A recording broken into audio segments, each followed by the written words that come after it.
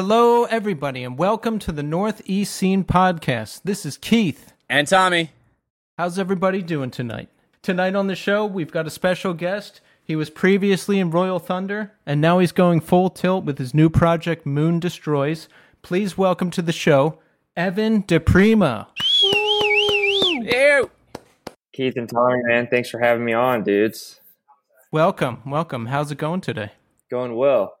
Sitting down here in Atlanta, just kind of taking it easy. We've been binge watching, like ID Go channel. Nice. for weeks now. I used to watch ID Network religiously, and I used to have the TV on when I would go to sleep, and ID Network would always be on, but I had to stop doing that because I would have brutal nightmares of like murder and torture, and every single night. It was horrible. Yeah, that happens, man. So now, I usually play video games right before I go to bed, so I just dream about like Call of Duty or Final Fantasy VII, which is fun in a whole different way. Dude, FF7, that's the best game ever made. Oh my god, I totally agree with you. And I'm out. It's funny you mentioned that. This is like when you talk about school, Tommy.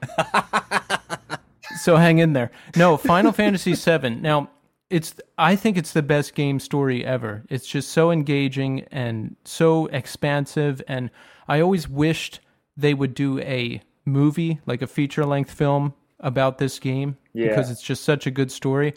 And the Final Fantasy VII remake is essentially that movie. It's almost like a playable movie. I mean, it's a game too, but there's a lot of cutscenes and dialogue and all that kind of stuff. Have you played? I haven't played the new one. I'm the PlayStation 1, like the original one was like my whole childhood, man. I was obsessed with it. But I know they remade it, so I've seen clips of it, but I haven't actually owned like a platform in years. But it's one of those things where I'm like, I need to get another one and just never get around to it. Can I recommend this? This is one of those things, Evan, if you have like eBay or something, just search up Raspberry Pi, and when it's Pi, it's Pi, like the number, and there's a platform on there that literally supports Nintendo, the old Sega Master System, Super Nintendo, and GameCube. That's what's cool about the older gaming platforms is you can just get everything through emulation. I don't know how legal it is, but hey, we're living on the edge here. Yeah. But Final Fantasy VII Remake is excellent, and they change enough that it's like, they're staying true to the story, but it's like there's so much new stuff too. I'm probably halfway through it, so I'm really digging it. Evan, I think you should get a PlayStation 4 and pick it up tomorrow. Dude, I just might do that because so is the gameplay still the same, and No, there's no more random encounters. There's no more turn-based combat. If you've ever played, no, you haven't, because you haven't played any games recently. It's similar to like the Spider-Man game for PS4.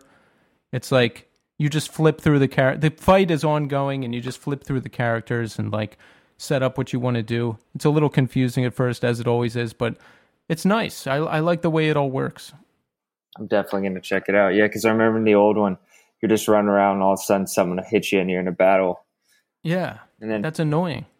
Like now you just see them and you run up to them, so that's okay. But I've talked about it on this show before. On YouTube, there's someone made a 13-hour, or it's like a 13 or 17-hour YouTube video of all the game, all the gameplay and cutscenes and dialogue from Final Fantasy VII. It's like a 13-hour epic, and at some point in this quarantine, I watched the whole thing. Like, I'd settle in for the night with my food and like put that on the TV. Dude, it's amazing what's entertaining right now. Juan sent me like a Phil Collins "In the Air Tonight" drum loop day before yesterday. That's like probably 10 minutes long or something like that, and I listened to the whole thing. Well, that's sick. Just over and over and over again for like 10. I need to hear that. Yeah. So we were talking a little bit before we hit record. Evan, you live in Atlanta? Yeah, I'm down here in Atlanta right now. I'm actually, within the month, we're going to be up in North Carolina, but I've been in Atlanta my whole life. Yeah, man. Been trying to get up north, slowly but surely. How far up north are you trying to get? Man, shit, if it keeps going the way it's going, I'm trying to get to Canada, dude.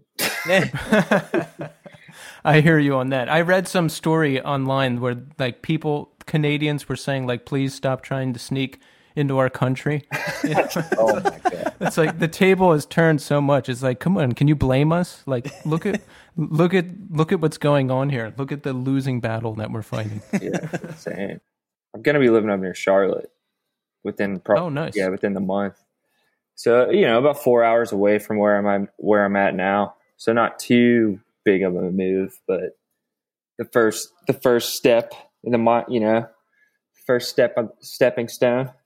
Yeah. So why are you moving up there? Just to get further north, or? Yeah, just change the scenery, change the pace, man. I've been downtown Atlanta for like like I said, I was born and raised around here, but I've lived like smack dab downtown probably the last 10 years or so. So, I'm just ready for some quiet. I'm going to have build like a little rehearsal space. So I have like my own little private area, just kind of off the grid for a while, man. I just feel like it's perfect timing, still record records, just drive down, meet up in Atlanta again to do the records, or Miami where Juan's at, or whatever, go wherever. So. Right. So Juan is your bandmate in Moon Destroys, which is your new band, which we're going to dive into. But how does it work with you guys playing together? Because he's down in Miami, you're in Atlanta, now you're going to be up in North Carolina. Yeah, we basically send stuff back and forth for a while. Then we'll set out like a few weeks every other month or so, and we'll get together and just kind of like marathon stuff, like 10 hours a day type thing for a week or two straight, demo. Or that's actually how we did the EP. That whole thing happened within like a week. Really? Yeah, we got together, just wrote for like 36 hours straight or something, and then just went to the studio 2 days and nailed down the instrumentals. And then the other dudes, we'd send files of the instrumentals back and forth with the other guys on the EP kind of thing. So it's been that, man, because Juan and I we played together 10 years ago in a band we had called Stallone, which was like an instrumental project that basically, it's actually what we were trying to continue when we got Moon Destroys together. We're like, hey man, let's get together, do some more Stallone tunes, but it just evolved in the studio. And we're like, we need to kind of maybe change the name and make this something new, because it's so different now. Cause it had been about, probably 7 years since we had actually played together, but we've always been like that. The chemistry between the two of us has always been insane. I was reading a couple things about you guys online, and one of the things it said you guys met up at a music store. Did you work there? Yeah, we were working at a little shop locally here in Atlanta that's actually not there anymore. Basically, he had moved up probably a year prior from Miami to Atlanta. He lived in Atlanta for a while, and we kind of met on the job and didn't know each other. And I was like, dude, let's jam kind of thing. And we just finally actually met at a mutual friend's house. There's a bunch of people hanging out. There's like a kit and probably like a 412 like random stack in the corner, and we were just people were just like party jamming. So we finally were like, all right, this is the time, man. Let's utilize this. So we just jammed at this party for the first time, and we were just like, holy shit. So it clicked, and we started getting together, doing demos and writing songs, and that's what eventually turned into Stallone. And then, he had a band called Monstro at the time, which was busier.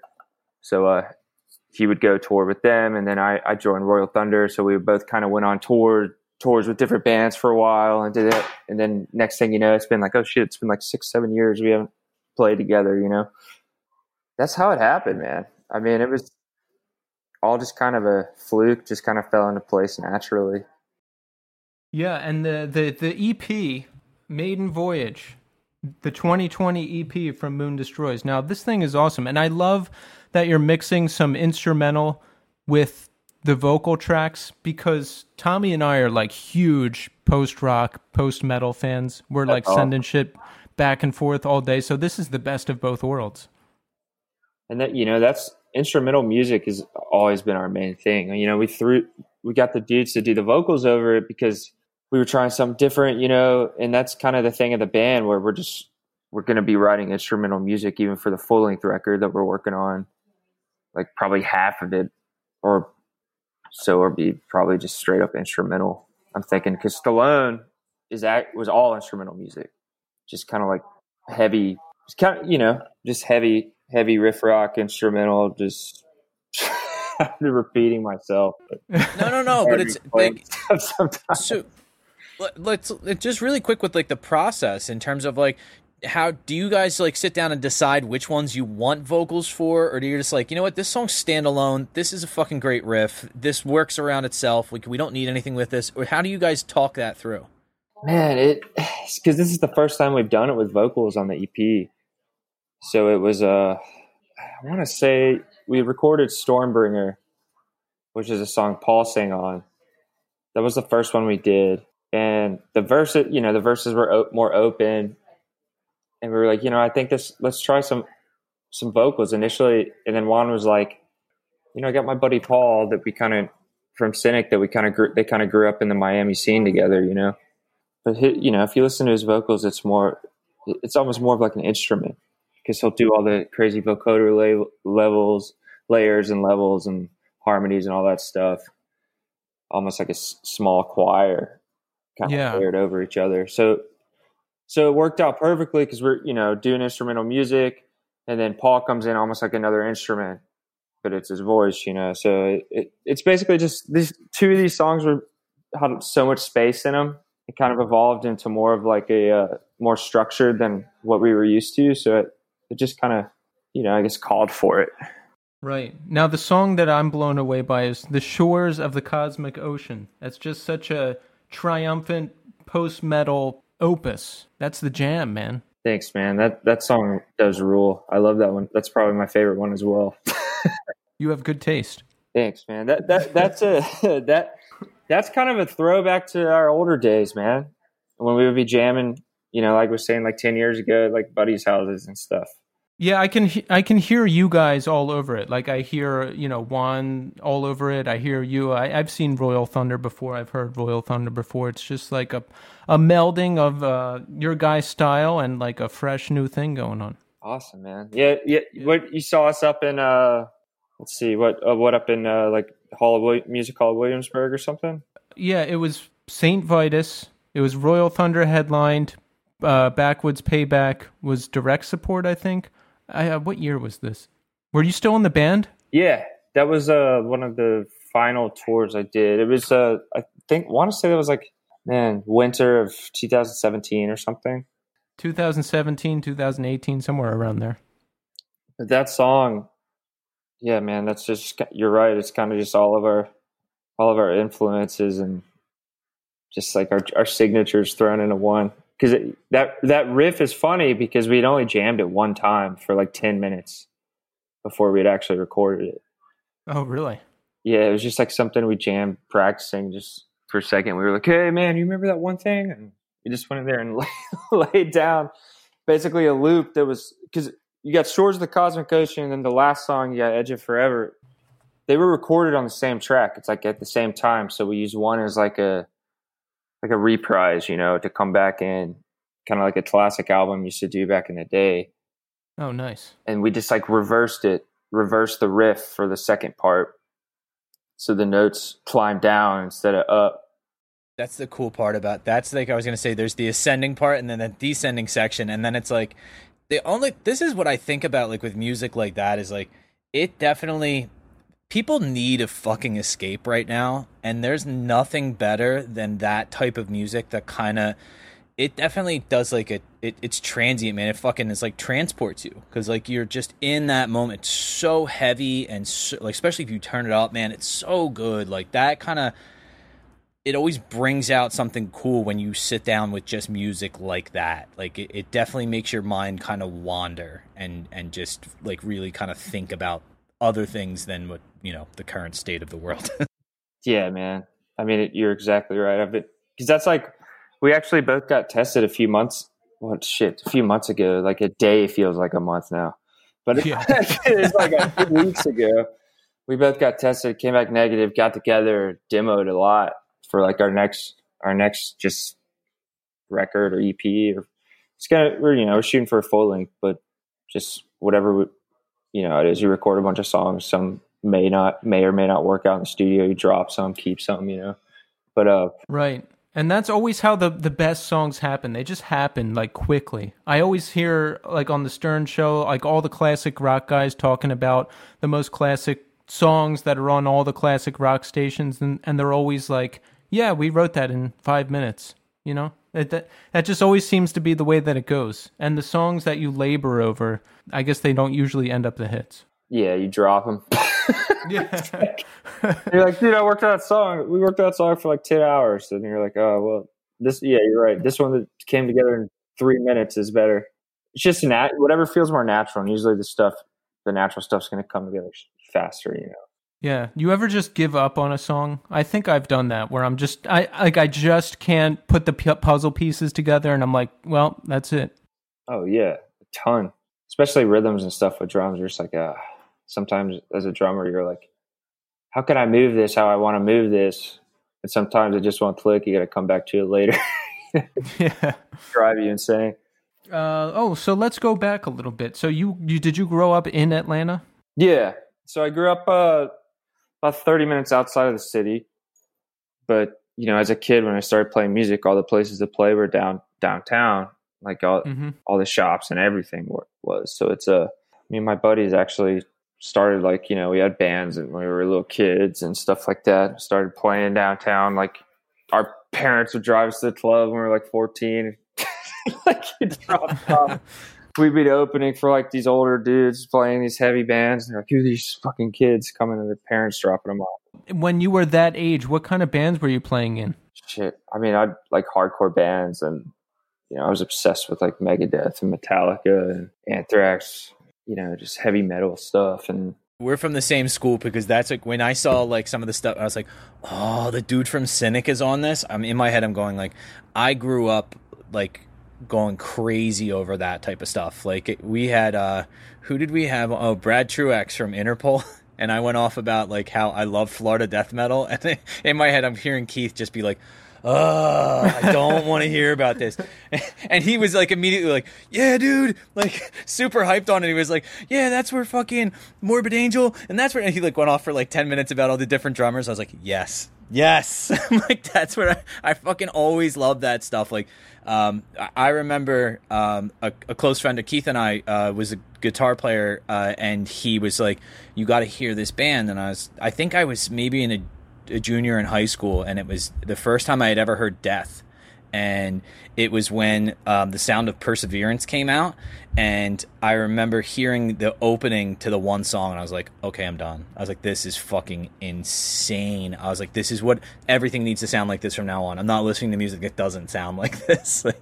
Yeah, Tommy covers the metal end of things, because I used to listen to some of it. Like I used to dabble with In Flames and Nightingales and some of that more melodic stuff, but I never really got the metal classics. I went straight from like new metal to Hatebreed to Dillinger Escape Plan to, so I'm just like, it's got to be like someone's getting the shit kicked out of them, or like we can't even tell what's going on.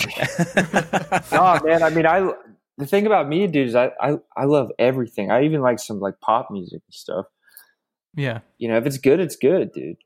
Yeah, I'm like that too, because that's why I'm glad we got in touch with you, because I probably wouldn't have caught wind of you guys otherwise. And it's like you said, if I hear it and it's good, it's good. As long as the song's good, I'm in. There was a period of time where Keith was sending me just like rap stuff all the time, and I was like, okay, I some of this I'm okay with, and then other stuff. What was the one that you sent that I was so obsessed with? YFN? That dude. YFN Lucci. Yeah. Holy shit! There's that one song is I don't remember whose verse it is, like Young Dolph or something like that. Yeah. He has that one line in there. He's like, "Fuck everybody and fuck everything," and I mean it. And I'm like, oh, okay, so that resonates. Like I can identify with this. Like this is pretty cool. Like, that's my daily affirmation. So you're playing in hardcore bands as a young 14-year-old. That's a young start. I dig that. Like, you got started early. Yeah. So I started taking lessons when I was like 7. It's like a little kid. I'm 30 now, so I'm still young, but Oh, okay. Yeah, you are young. Shit. I assume at this point, I assume I'm older than everybody because I'm 38 now. So I used to be younger than everybody. Now I'm older than everybody. I've always been the baby in the band, dude. So I was just saying I could never get down with like dudes my own age. Like, I don't know. Couldn't relate. That's like Juan. I was like he was like my mentor for years. Yeah. Heavy music. He was like threw me through boot camp when I was, it's like, but, yeah, man, I've always been the youngster, but it was cool. I think it's, I was around it as a kid. My mom played piano, still does. Her mom did. Then her mom's mom did. So it was like all pianists. Is that how you say it? Yeah. Pianist, yeah. But I think now it's acceptable to say pianist because people get like embarrassed by it. Oh yeah. Yeah. Just, you got to make sure you really pronounce it or this conversation might sound weird. Because there's that movie with the one with Adrian, the pianist. The pianist. But some people will say the pianist. Like, I remember that because I think it won an Oscar, and I remember people being like, the pianist. I'm like, fucking pianist. Are you out of your mind? Like, pianist, dude. But yeah, man. So I was around music a lot.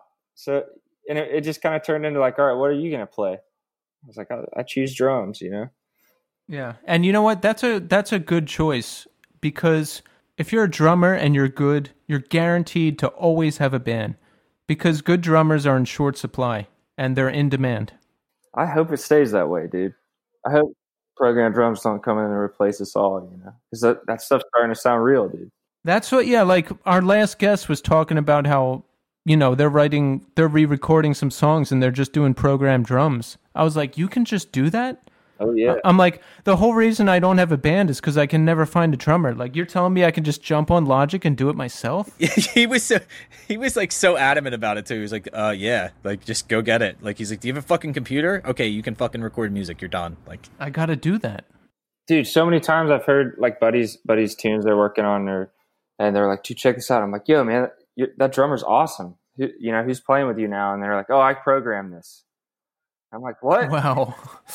Like, that's amazing. Yeah. I do remember this was like not that long ago. I was like scrolling through Instagram and one of those things came up and it was like I think you could just buy the sound packages, and I think the one was called the Drum Kit from Hell, and it was just like all of these pre-recorded sounds that you can just program yourself, and I'm like, oh, okay. And then they had like all these like subcategories, and I mean like super, super niche shit. Like, there was one fucking thing that was just crust punk. And I was like, what a fucking odd category to like fucking...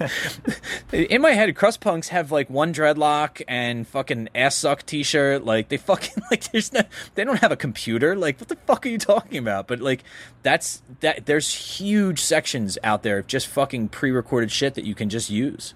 Yeah, that's crazy, man. I mean, I didn't realize there were whole genres that deep-rooted genres, as they say, too. Yeah, they had ones that were like youth crew hardcore, and I'm like, wow, that's really specific. Like, they go that specific? Oh, dude, I have to, like, when we're done, I'll find the ad and we can fucking talk about it on the next episode, because in my head I'm going like, I remember I still get the ads fairly often, and I'm like, Jesus Christ, they like really went super deep with this. One was like called like tech death metal. There was traditional death metal, like all these like really like sub genres. I was like, holy shit, dude, these people are fucking like deep in it. Like, and there's somebody's in my head. I'm going like, there's somebody's job to do this. What a fucking awesome job to have.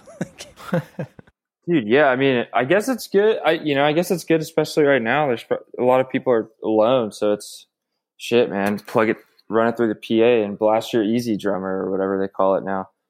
Yeah, I could do my next EP. I wouldn't even need a band. Like, my band dissolved because I couldn't find people, but fuck it. I don't need people. It's perfect. Keith, you have a bass? No. You could probably program that too. Fuck them. Yeah, my songs aren't that complicated. So, all right, so Evan, you're in Atlanta. You're playing in early bands, right? So how do you kind of start to take this more seriously? Growing up, I did like drumline and all that stuff growing up in school band and all that, jazz band. And I was trying, some people were like, you should go to music school. And I was like, but why don't I just go play? Why do I have to go to school? So that's how I guess that's really how I just got into it. I always wanted to do it, and I just made it, I just made it happen. Got dudes, always play with dudes I knew who were serious, even if I had to like prove myself to them as a younger dude or whatever, and I just kind of dove headfirst into something, straight into the frying pan. I didn't really know what I was doing at first. Yeah, like when you're in it, you just figure it out. I remember watching certain things bands did, and I would replicate that. And there was a point where, in my first band, where I had shit down to a science. I knew how to tape the chords into the pedals to make sure everything was pro, and I knew how to do my setup. And I was like, man, I feel like a pro now. But now it's been so long since I've been on a stage, I feel like I'd be starting all over again. Oh yeah, I mean, I haven't even thought about being on a stage since in probably months now. Yeah. Honestly, dude, since it started, I've been thinking about like, okay, what's going to be the next thing to make this work? It's I know a lot of people are live streaming, and we actually just, when we demoed, just did like a live playthrough in Juan's room just because like, I don't know what else to do, dude. That's the one thing you can do right now. Because we still got to play, and I think the dudes who are super heavy about it and really, really into it are gonna figure out ways to do it no matter what, and they'll still be there when you can go play live again. It's kind of like the test of if you're in it and you really want to, and you're a lifer player, then you'll just figure it out. Exactly. That's what Pat said when he was on here. Remember that, Tommy? He's like, it's going to weed out all the like weekend dad rock bands. Yes. No, he's like, yeah, dude, he's like, check the pawn shops, dude. It's going to be fucking chock full of fucking Telecasters because everybody's like, I don't fucking feel like playing anymore. He's like, it's going to weed out the weak people. Yo, so I found that, Keith is going to yell at me, but I found that company that sells those MIDI packs. This is the listing of them. You're back on this now? Black metal, cult metal, death metal, gent metal, doom metal, emo core, folk metal, grindcore, industrial metal, melodic death, metalcore, progressive death metal, skate punk, crust punk, thrash. All right, you got it. All right, I got it, dude. I don't even know. And I've never even heard of some of those, dude. Yeah. Fucking insane. And it's like the packs are like $2 a piece. It's fucking nuts. Damn. Well, I'm gonna get on that shit. So Evan, when did you start like touring and getting out of Atlanta and playing out of Atlanta? Oh dude, even when I was a kid we would play regionally. Really? Yeah, we would Atlanta we'd play like Nashville and the Carolinas and Florida, and as a kid went as far as like New Orleans. I mean, on the weekends, of course. Being a young lad. How old were you? Like 14, 15. So like my pops would drive us to these out of towners, So your parents were like totally on board with it. Like they were psyched about you playing music. Yeah. I mean, it kept us kept me and my friends out of trouble, instead of going out and doing stupid shit, we'd be just blasting heavy music in the basement and then going to attempt to play live. It was so funny, man. Looking back on it, it's so cool. Like, I want to have kids one day, and hopefully, when it's safe again, I can do that. But I would totally do that for my kid. I'd be like, yeah, dude, I'll drive like my kid's shitty band all the way 5 hours to just go watch it play, basically for like 2 people. Oh, dude, I would absolutely do that. Yeah, like if my kid was into stuff that I'm into. Like that's just a bonus. Yeah. I was just gonna say, I was up early on Saturday morning with Ellie because she woke me up because she wanted to go to the skate park and then go play lacrosse, and I was like, "Fuck, I love both of those things. Let's fucking go!" It's like a mini you. Yeah, and the best thing is like everything they do, you're like fucking 100 times better than them at. So they're like super psyched on just being around you, and then you're like, "Wait, can you show me how to do that?" And I'm like, "Okay, cool." Like it's just this pure interest in what you're doing, and like they have that, and it really makes me love it again because they have this enthusiasm that I remember having when I was little too. And you're just like, you latch onto that and you're just like, wow, this is just, I do remember it being this fun. Like we were skateboarding and she fell hard as shit and she got up and she was like, wow, that sucked. And I was like, yeah. And she's like, can we keep going? I was like, yeah, of course. And she just smiled and started pushing again. I was like, yes. I was like, this is fucking rad, dude. Dude, now if you fall as a grown man, it's over. Yo. Dude, I actually fell today. I have like these spiral stairs in our condo, and I'll clip up sometimes, and I just like I busted my ass, dude. Bottom. It's embarrassing, but hey, man, dude, I've been in the house for months now. I've gotten brave on those things, you know. Yeah, there used to be a spiral stair. Tommy, remember my Fishtown Gall Street house? Yes. There used to be 2 spiral staircases, wooden, and if you walked down those wearing socks, like you were falling down the stairs. There was no question about it. And I did multiple times. One time I had 2 pairs of socks on because it was wintertime and it was really cold. And I fell down the stairs, like on my back, like on my spinal cord, like down each step. Oh. And then I climbed back up to go to the bathroom and I got real lightheaded and I went like head first into the wall. Oh, dude. Yeah, I wasn't even fucked up either. It was weird. I fell at this skate park about 2 months ago, and I was by myself. I had gotten up early because Ellie was like, I don't want to go tomorrow. She's like, it's gonna be too hot in the morning. I don't want to go. And I was like, all right. So I get up really early. When I go, I get up at like 6. So I got there, and I was so like hyped because I had the whole place to myself, and it's a big concrete park. And I was like, yes, this is fucking great. And I did the dumbest like little grind on this tiny little obstacle, and I just locked up and fell straight forward. And when I went to go brace myself, I hit my wrist. And for like the next week, anytime I turned my wrist a certain way, it was like this instant, like that pain that goes straight to your brain where it's just like you twinge, like it's that hard. I reminded myself every time I was like typing, I was like, you're fucking almost 40. Can you please, you just have to be more careful. And I'm like one of the first people to be like, I'm like, my daughter goes to the skate park. She has like elbow pads, knee pads, wrist guard. She's got a helmet on. Like she's like head to toe in safety gear. And I'm the dummy that's like, I've been doing this for fucking 30 years. I don't need to do that shit. And the first time when I really fell like that, it was the first time I've hurt myself as an adult where I was like, okay, you really need to kind of like be super careful here because I don't want to have to be at work with a cast on, like, and then everybody's like, hey, what'd you do to your arm? And then have to explain to them as a grown man, I hurt myself skateboarding. Like, dude, it's funny you say that, man. I busted like same kind of thing.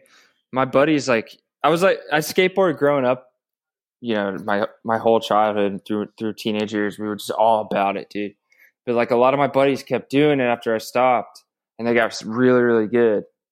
Like after the year, you know, into the early adult years, they get really good, and I'd still hang out. And I'd be like, and one day I was like, let me see that thing. I still got it. You know what I mean? And there's this park, there's this park here in Atlanta called Woodruff Park, and they have like these super jagged like marble ledges that like skaters will just hit, you know, they'll like tail slide those things or whatever. And I tried to pop up on that thing, and I landed on my shin and like ripped my shin open, and there's like my fucking fat was hanging out, and like I could, oh no, yeah, dude, I could see my bone and like all of it was messed up. Oh no! But it didn't hurt and it wasn't bleeding. It was weird. I was gonna say I've seen that a handful of times when you get hurt, like when you, especially if you hit the edge of an obstacle, it opens up to that white meat, like you can see literally like the bulbous kind of like fat part under your skin.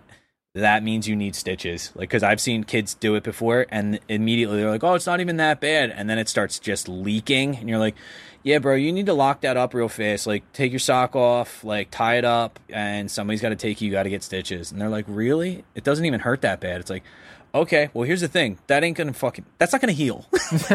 You're gonna fucking have a gaping wound on your shin for the next fucking 4 months, and finally, it'll eventually just get infected. Like, you gotta fucking take care of it. Like, that won't heal on its own. Like, you at least need butterfly closures to fucking clean that shit. It was gnarly, dude. I remember I walked up to a cop that was like in the park, and I was like, "Hey, man, do I need to go to the hospital?" And he was like, "Hell yeah, dude!" He didn't say dude, but he was just like, "Yeah, of course." So, Evan, tell us about some of your early bands, like some of the stuff that got you out of Atlanta and touring around and stuff. Oh, dude. So yeah, my first probably like serious band that we were doing was with Juan. So Stallone, and then I played in a band. I played in bands before that, but like nothing like serious. We didn't like, we'd go do the regional stuff like I was saying, or like but we weren't like touring or really putting out records or anything. You know what I mean? Yeah. But and then I played in a band with a bunch of my old buddies. There's a band here for a while called Big Jesus, based out of Atlanta. Mm-hmm. Yeah, I played with my buddies in that for a while, and then did the Royal Thunder thing with those dudes for like 7 years, and did a few great records together, man, and EP. And so that was kind of when I really got heavy into touring, was between those three projects. Probably like 2011, 2012 is when I really started. And for a while there, like 8 months out of the year kind of thing gone. And how was that? I mean, did you find it difficult being gone that long? I've only been on 2 tours. One was national, one was like Northeast and Midwest, I think. And yeah, I mean, it's hard. I was 20 at the time, so it was still fun. I couldn't imagine doing it now. Well, actually I could, because I travel a lot for my job now, and it sucks. You just kind of get used to it. I mean, it's always like for me on the road, like the first week and the last week are the worst, because you're like adjusting, and then like in the middle you're good and you're like on a roll, Right. And then the last week you're like tired, you're like a little tired, and you're kind of like just like anxious to get home, because you're going home, But I mean, I just got used to it, man. It just became normal to where it becomes normal to where you almost get stir crazy when you're home in between, but to where you're like, oh shit, I got it. It's a hard balance sometimes mentally, because you're like moving every day, driving 8 hours a day, 10 hours a day sometimes, Yes. Then you get home and you're just like sitting stationary you're just sitting. Yeah, I'll never forget how I felt when I came home from that tour. It was like I was like, what do I do now? Like, how do I just fucking go back home with my parents? Like, I don't know what to do. Yeah, you just like it makes you feel like you're crawling out of your skin, But yeah, I mean, I just got used to it to the point. I mean, because being able to play, I mean, that's why it sucks right now. Bands can't tour, because just being able to play live, it's not only like your outlet, but it's like your bread and butter too. As a band, playing in bands, especially trying to make a living or whatever out of it. As hard as that is, anyway, it's been real tough, especially putting out records and stuff, touring in support of it or things like that. But you know what, man, I think the cool thing is I think everyone's going to be so ready to get out there again and play that by the time it is safe, and by the time everyone gets their shit together and takes it seriously, I think there's going to be a lot of good records that come out of this. I think a lot of good tours are going to come out of this. I think people are going to be hungrier for it than they have been in years, man. So yeah, I think there's going to be I hope there's going to be a ton of good shows. I hope there's so many shows that I have to make like tons of hard choices to decide which one I'm going to go to. Yeah. That's what I'm hoping for. Even in the past, there's years like that to where you're like, holy shit, there's good tours this year. Like it's just like one show after another, just rippers, So I think you're right. I think it's going to be like that, but for like a long time, hopefully permanently. Hopefully this is the last time we have to do this. Yeah, like who could have imagined that music would just be done? I mean, could anyone have predicted that? It's crazy. I mean, it happened like almost overnight too. Yeah. Yeah, the last show I went to was in December of 2019. I don't know, there was just no good shows from January to March. And then there was all these great shows happening in March. And then all of a sudden it was just like, nope, none of them are happening. Yeah, I mean, it's like with us, that was the first EP for this project that we put out. And, with us, we were just like, we can't tour. And we accepted it kind of pretty quick. And we were like, well, let's just start writing another one. And it's whatever, got to do what you got to do. And when we can go out live, we'll just play a little something from everything. But it's crazy because like you can do the live stream thing or whatever, but it's cool, but it's not the same for the band.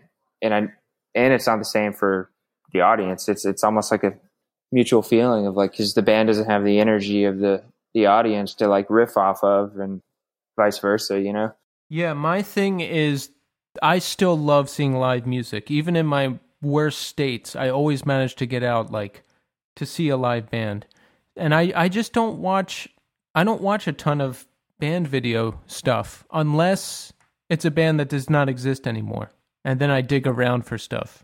And it's got to be harder for a newer band like Moon Destroys as well. If you're an established band and you have like an audience and I don't know, you can set up a Patreon and like, I don't know, there's stuff you can do. But for a brand new band, I imagine it would be harder.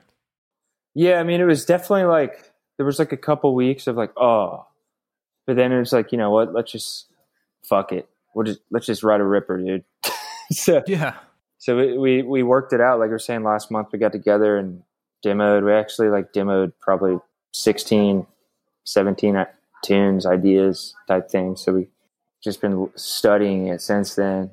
Yeah, I think it's a good test to just figure out shit to do. Like with this podcast, I went and figured out how to do it remotely. And then I'm like, whatever I can think of to do, like different kinds of episodes, or we have this playlist now of like guests who come on and old like bands from our area and whatever, like stuff we like. So, just any idea I can think of to get stuff out there.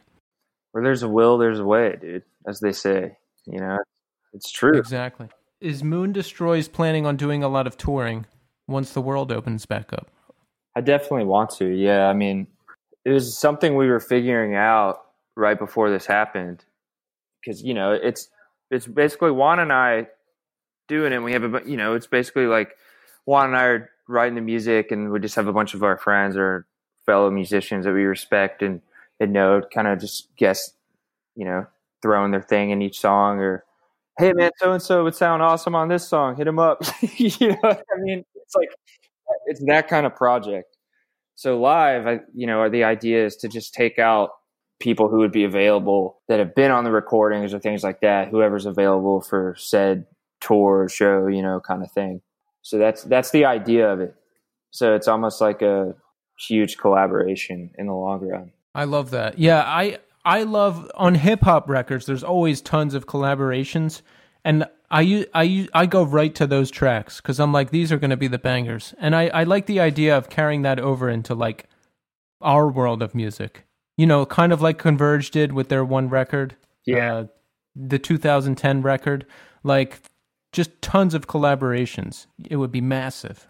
I mean, that's exactly where we're at with it too, because we're just trying something new. Yeah.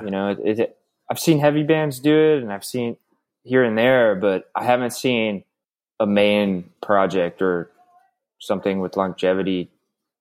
Because like our plan is to just keep going doing this, Yeah. So it's like every record's gonna have, different people on it type thing. So it is harder to like get it to come together sometimes this way, but it doesn't put all your eggs in one basket, and it kind of like opens up a lot of possibility that you may not have with just the same lineup all the time. You know what I mean?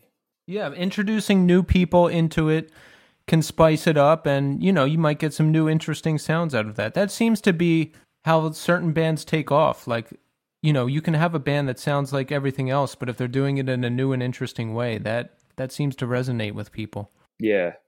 And it's like, you know, it's Juan and I have that chemistry, kind of like almost like a Luke and Yoda type thing, to where it's to where it's like it's hard for us to. I mean, I wouldn't say it's hard for us to write with other people in the same room, but we have an interesting way of doing it. You know what I mean? Yeah. So it almost works better for the two of us to just like, we'll write it and record like the meat and potatoes, and then here you go, dude. Do whatever you want. You know, that's exactly how we approach the songs with Troy and Paul on the EP and Brian. It's just like, hey man, here's what we did. Do your thing and send it back. You can do whatever you want. You know, I think that's the way to go. Honestly, yeah. I like doing it that way. It doesn't put any limits on anybody, and you know, if it also respects everyone, because you're like, hey, we want you to be a part of this, but do your thing. It just allows people to have that creativity, and it kind of opens them up to be like, look, these people trust me to do something really cool with this. Like, let me try some, like, you know, some outlandish shit and see how it goes, because it like that flexibility encourages people to be more creative and put something there that, you know, is when you don't have those confines of like, hey, I want it to be like this.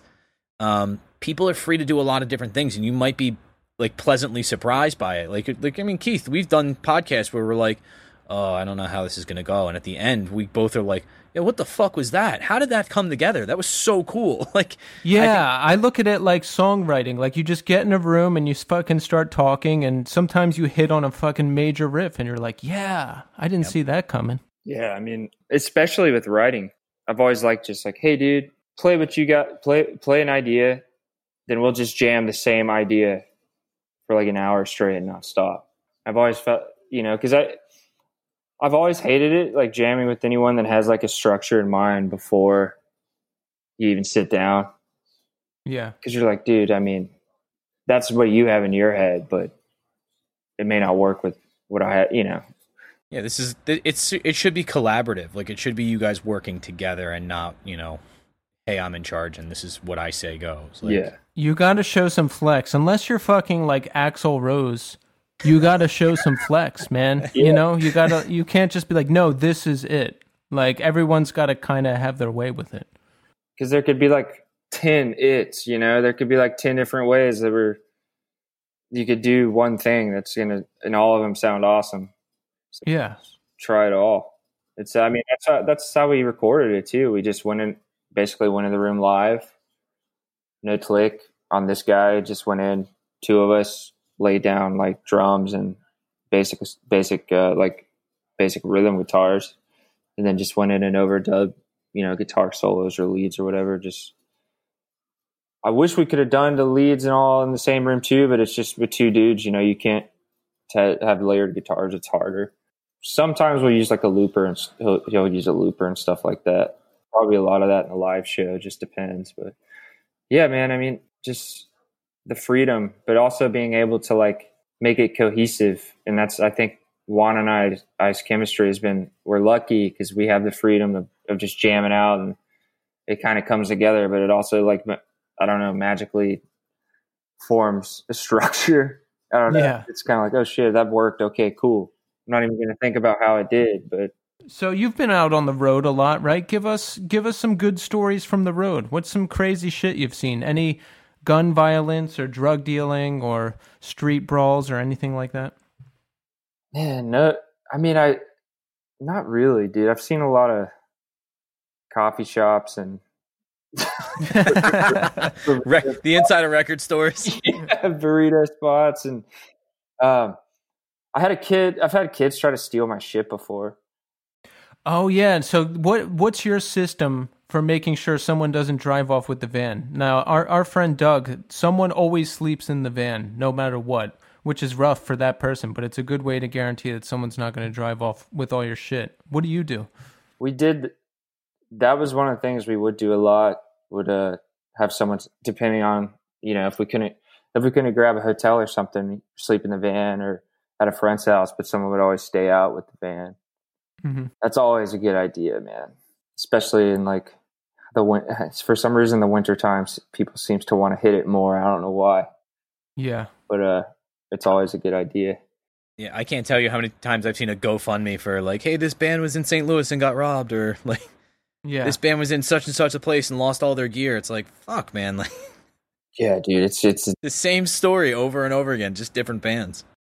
Dude, actually, there was a tour we did in Royal Thunder. We toured with that band, Enslaved, which we did like a winter tour, but it was like smack dab in like February. Like it was like a super cold year. Or I want to say it was like 2013, and a lot of it was in Canada, and it was like negative. I want to say it was like negative 40 degrees some days up there, like up near Winnipeg and stuff.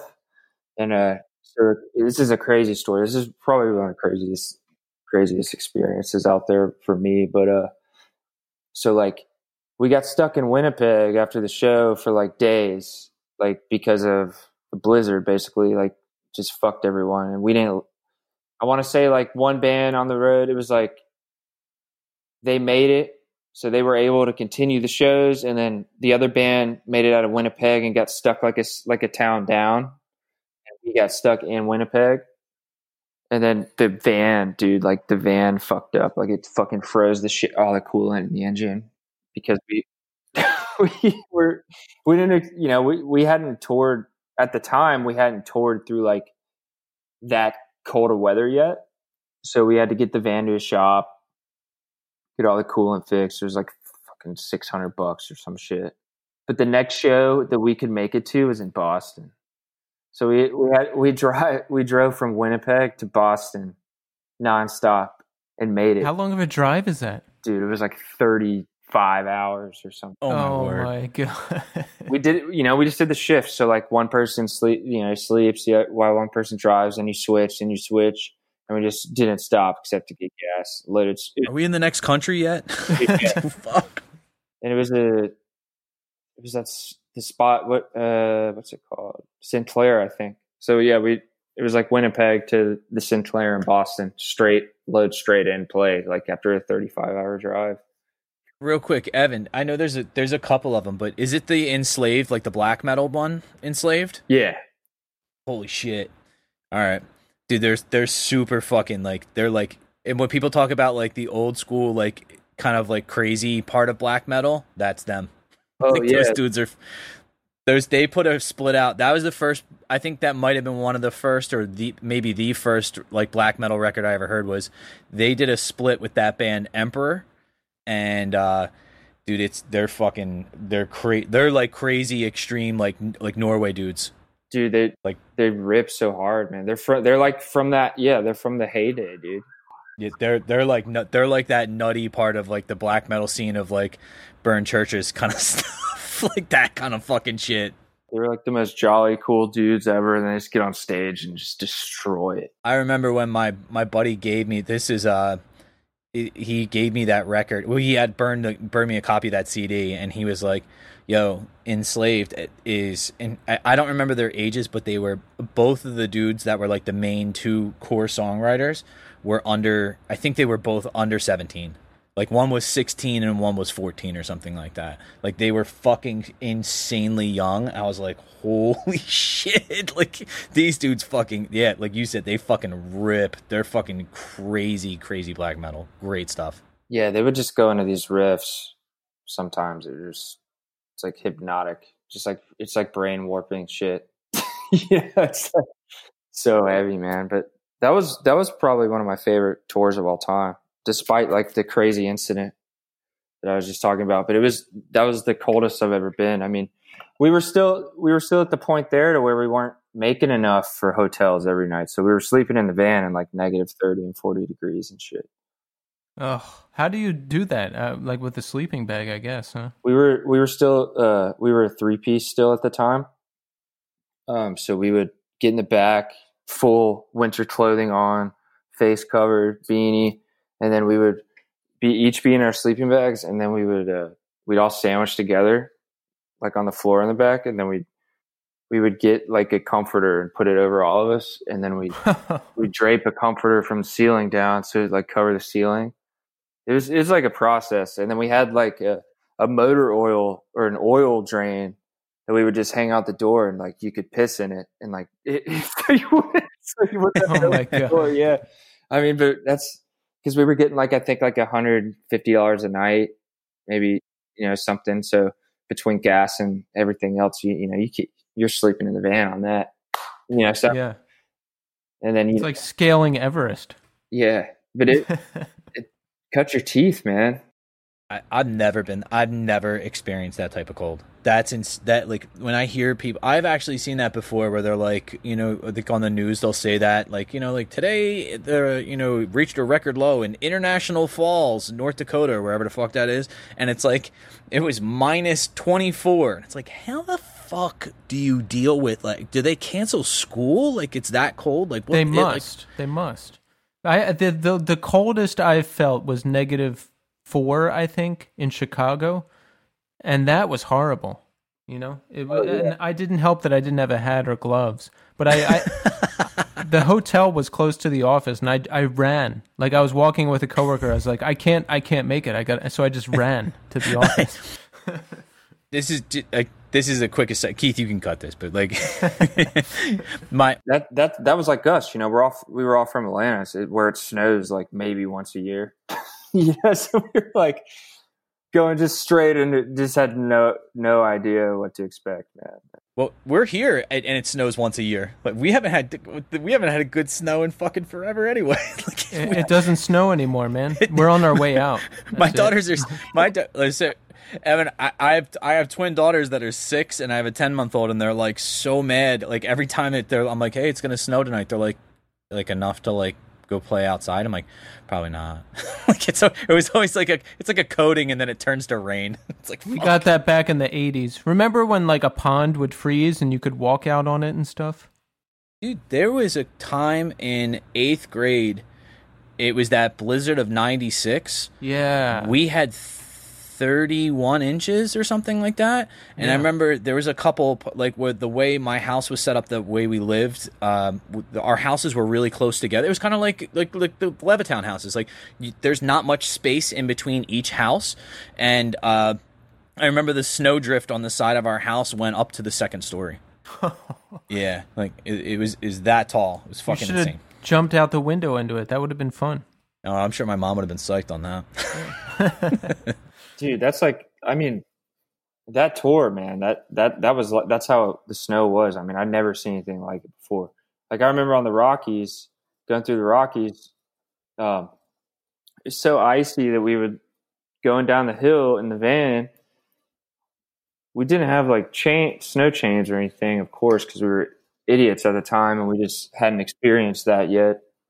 But we would like get to the top of the hill going through the mountains and basically like go like 5 miles an hour down the hill and just kind of like slide down the hill. Oh my God. It's gnarly, like 2 a.m. Like, cause you're like, we'd get stuck up there, we'd still be driving through the night and it'd be like, 11 p.m. and we're like, oh, we're starting to go through the mountains. Cool. No big deal. I'm not thinking that like, oh shit, we're going to have to make it through. And we're still driving through like 2 a.m, like flying down the hill. That's like the first time. So I went to college up in the mountains, up in Pocono Mountains. And I remember, we were taking the road back. It was like we had come home from winter break and it was my friend and I, and it was the first time I'd ever noticed them, but we were on this road. And on the side of the road, it's really like the road is super steep, and off to the right hand side, like every half mile or so, maybe every mile, there's this huge. It looks like a ramp going. It looks like someone's really steep driveway.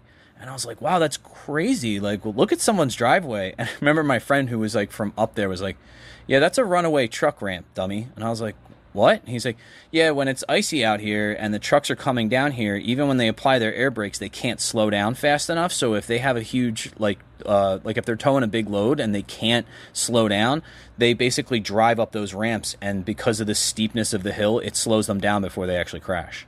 And I was like, that's insane. I was like, I don't fucking ever want to be anywhere near that when that happens.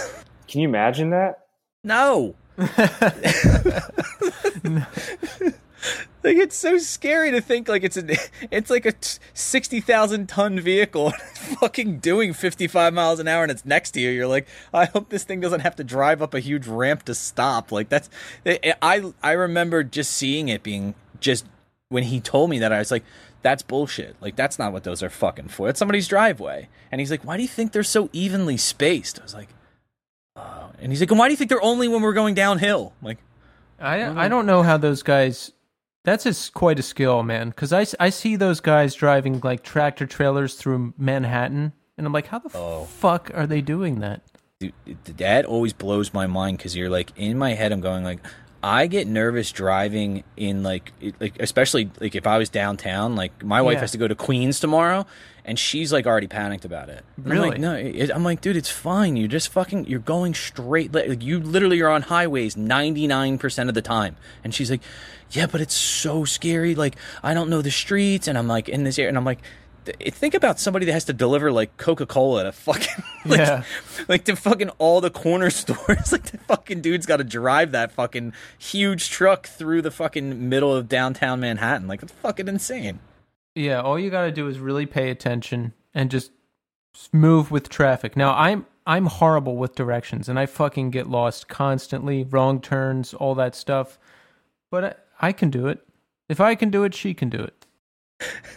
I always think about the inconvenience though of like when you like there's a 7-Eleven in front of my house, and sometimes I'll go there to like get milk or something like that if like we ran out, and sometimes I'll be there. I usually go early in the morning before anybody's really there, and the delivery trucks will be there, and they have to literally take up like all, because it's a really small parking lot, they have to take up all the spots, and all I think of is like, I would be on like such high alert of like, I'm so sorry that there's no parking here because of me. Like, I would be apologizing to everyone as they walked in.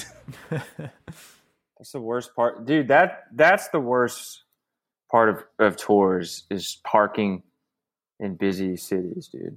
Yeah, that's all right. That's I've never realized this until now, until we're talking about it. That is it, dude. So what do you do? How do you find a spot? Because this is something this is actually something I worry about. This is how neurotic I am. Like, I'll be walking up to the venue like I live pretty close to St. Vitus, so I'll be like walking up and I'll be like, oh, I hope they found a spot. There's no spots around here. Like, how do you do it? Sometimes it takes hours in certain places, man. Hours? Yeah, I mean, there have been times where it takes hours. I mean, St. Vitus luckily is awesome because you can park on that street. So if you get there early enough, you can get a spot like right across from it. Parking there has always been awesome, but like we played what is it called, LPR, and parking there was crazy, man, because you can't park near it. So it was I want to say it took like an hour and a half, maybe 2 hours to get the spot. Because you just don't have an option. Like, you can't haul gear that far, so you're like, we got to get close. Like, drop it and then someone will take it and park. But luckily, I was never the one that parked because I'm always the worst driver, literally. So it's that's good. But that's the worst. But I've accompanied many parking quests. Been in the passenger seat many times. I remember seeing that on South Street, like walking on South Street and see like a tour bus parked outside of the TLA, and and be like, oh, how did they do that? I can't even. I had to park off a fucking Bainbridge. I'm like fucking 8 blocks from here. Like, what the fuck? Like, how did they find parking for like 8 spots? They probably had a spot sectioned off for them. Hopefully, I think they do. I think that's what they do. Is they have the sections kind of like kind of quarantine. Like, no one's allowed to be in those spots, or they park something there that's movable, and as soon as the tour bus gets up, they just move everything out. Yeah, they probably cone it off. Like, yep. Fine citizens. So, Evan, you've done a lot of touring. You've encountered a lot of people in music. Have you ever run into one of your musical heroes and just been very disappointed with the outcome? Man, not to the extent to where it's like, oh man, that dude just, but like I've done stupid things around people that I like were my heroes. Like, I've done embarrassing things. Like anything you want to share? Like, we played Hellfest 2014. I was like, we had a bunch of pizzas that were left over, and I was always like the dude like, hey, I'll take whatever food no one wants. and I would take it and eat it because it's just what I did every show. I was all about I was like the food scavenger. Like Hellfest, I had probably like 10 pizza boxes that were left over. I was taking back to the room, and I couldn't see in front of them, and I was walking with them, and I heard my buddy like, "Dude, you're about to walk into Slayer, dude." So, like, they're literally like walking to go play their set, and I was like walking into them with these pizza boxes. But, like shit like that is what I've done, but it's dumb, embarrassing shit, but I haven't like been bummed out by anybody, because I am kind of a quiet, reserved dude. Like I'll say like what's up to people, and then just be like, but I'll be like too like timid to like get in conversation, especially like the dudes that are like legends or something, Yeah, same here. I'm pretty quiet. Now, some people you ask, you might not get that answer, but now I'm pretty quiet, pretty timid. So I don't really get in people's faces too much. And I kind of read the room. Like you can tell if someone's like doesn't want to be bothered, or if they're standoffish, or if they're just talking to their crew, and I'll just let them be. But you can kind of read if someone's like cool, and I might be like, "Hey, what's up?" You ever misread that though, and then make an ass out of yourself, like completely? I did that at a party in college, and I remember like all these kids were like going upstairs to go party, and they were like, there was the downstairs like kegger, and they were like going upstairs to another room. Yeah. I remember I was sitting on like a sectional sofa, and I was sitting with a bunch of people, and this one girl I really liked was like, "Hey, are you coming up?" And I looked at her, and I don't know why, but she made direct eye contact with me, and I was like, I looked at her and I just went, "Yeah, I'll be up in a second." And she looked right back at me and she went, "Not you." It was like, it's still one of those things, like the hair on the back of my neck is standing up right now. Like, it's not like, oh, it's embarrassing. It's like embarrassing, like it cuts to your core to like, where you're like, oh, the person I am is garbage. Like, I just, I hate that. This happens to me a lot where I walk in a room and someone's looking at me, big smile on their face, waving. And then I wave back. And then like someone walks up behind me and they're talking to that person.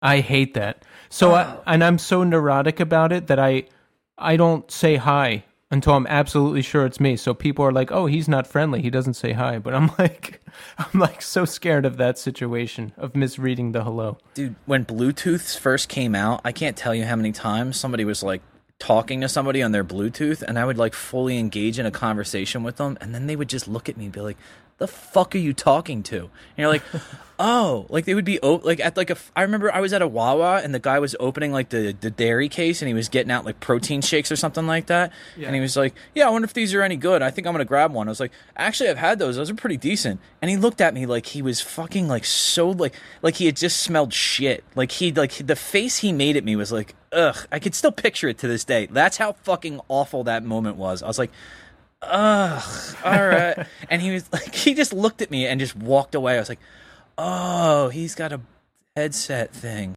So I haven't really been disrespected or had a bad experience with anyone I really respect so far. But back in the day, people used to actively try to keep me away from certain people and certain bands, because I was always so out of my mind, drunk and high, that like my friends would be like, "All right, we can't let him talk to so-and-so because he'll talk their ear off." And the only I've probably disappointed other people, because I remember I remember Garrett Klon from Texas Is the Reason played an acoustic show in Philly, and I went, and I was real drunk, and afterwards I went up and I like talked his ear off. I had my arm around his shoulder, and I was like close talking him. I was like, "I started this band. It sounds like Texas and this and that." And I was just talking. Like, so I used to do shit like that. Oh, Keith, I'm sweating right now. I'm like, ugh. I can't deal that type of uncomfortability. Like, I know some people can exist in that, and some people even relish it. Like, but I that's why I can't watch, like, people like my wife really likes The Office. Yeah. I watch that show and I'm like, this is so cringy. Like, that guy's such a douche. Like, he's so obnoxious and so not getting other people's social cues. And Yeah. my wife's like, that's the funny part. I'm like, it's not funny though. It's sad. Like, why are you laughing at it? Like, it seems more like you're laughing at this guy's pain. She's like, yeah, but that's why. 'Cause he's like a lovable kind of like loser, but he's like, he's endearing. I'm like, I don't get it. Today I went into my Gmail. I wanted to see how far back it goes. And I saw back to like 2010. And I was just looking through like old band emails. And at one point I was like, hey, can you drive me and all my gear this really far distance to, to drop me off? There's $20 in it for you. Like that. That's what I said in the email. I was like, wow, what a dickhead I sound like. There's $20 in it for you.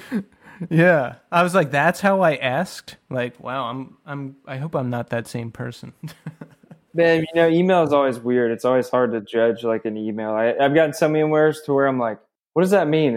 Because you can't like read emotion out of an email. So you're like, is this dude being a dick, or is this dude mad at me, or like, yeah.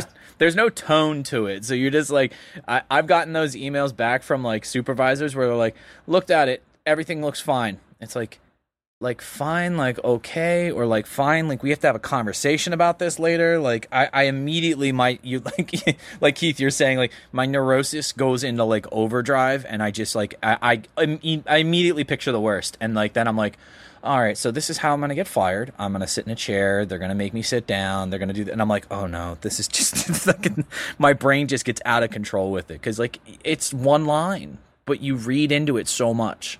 That's why I like emojis. Now, obviously, you can't use them in most work situations, but, if I'm sarcastic, joking around, I can do the laughing with tears emoji. And I use the prayer hands emoji a lot to signify, like, humbleness. Yeah. You know what I mean? Like, I'm not coming at you. Like, I'm like, saying this statement with like a bowed head. Thanks, man. Yeah. So, those are helpful. So, Evan, you were rolling with Royal Thunder for a while, like 8 years, or wait, from 2012 to like 2018. Did you ever share with anyone why you ended up leaving that band? It's just I was ready to kind of get my own ship and steer my own ship and do my own thing for a while. That's because I hadn't been able to do that in so long, and I missed. Yeah. Granted, like Royal Thunder, it was like we were all a huge part of the records we did. We were all equally, part of it. But I wanted to start something from the ground up again. I wanted to.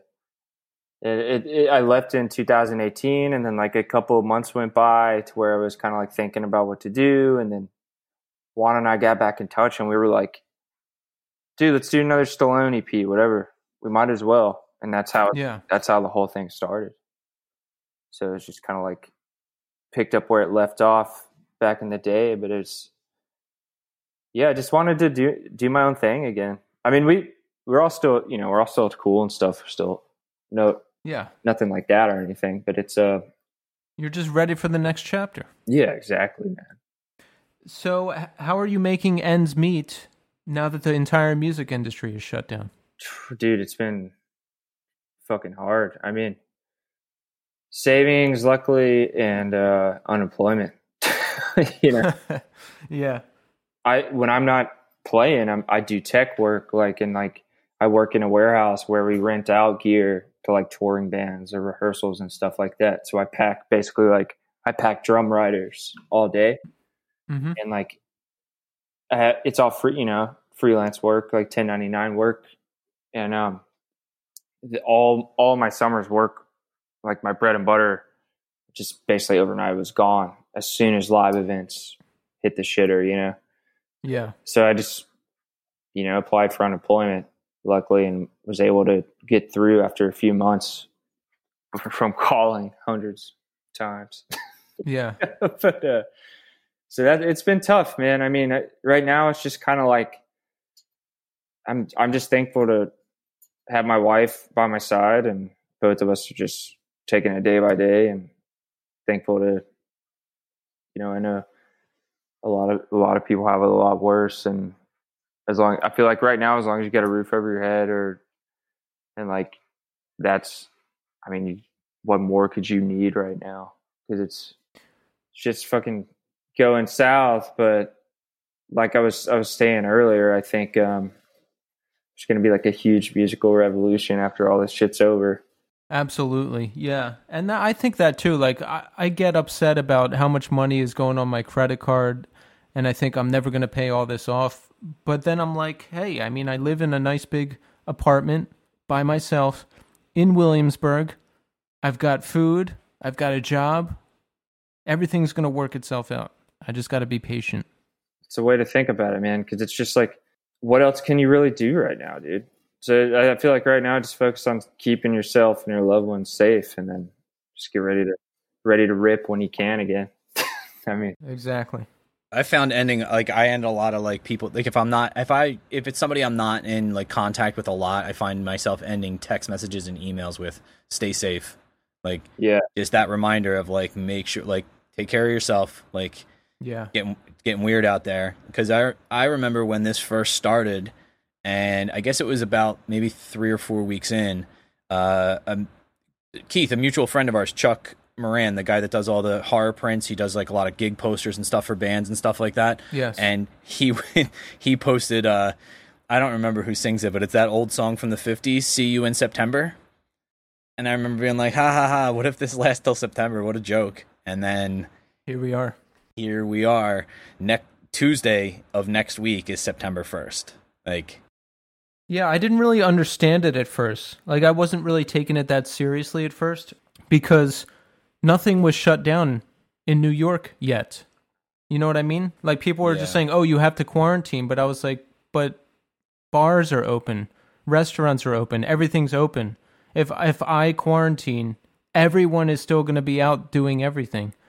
And then once they officially shut everything down, that's when it kind of became real to me. And I was like, oh, shit, I got to do this.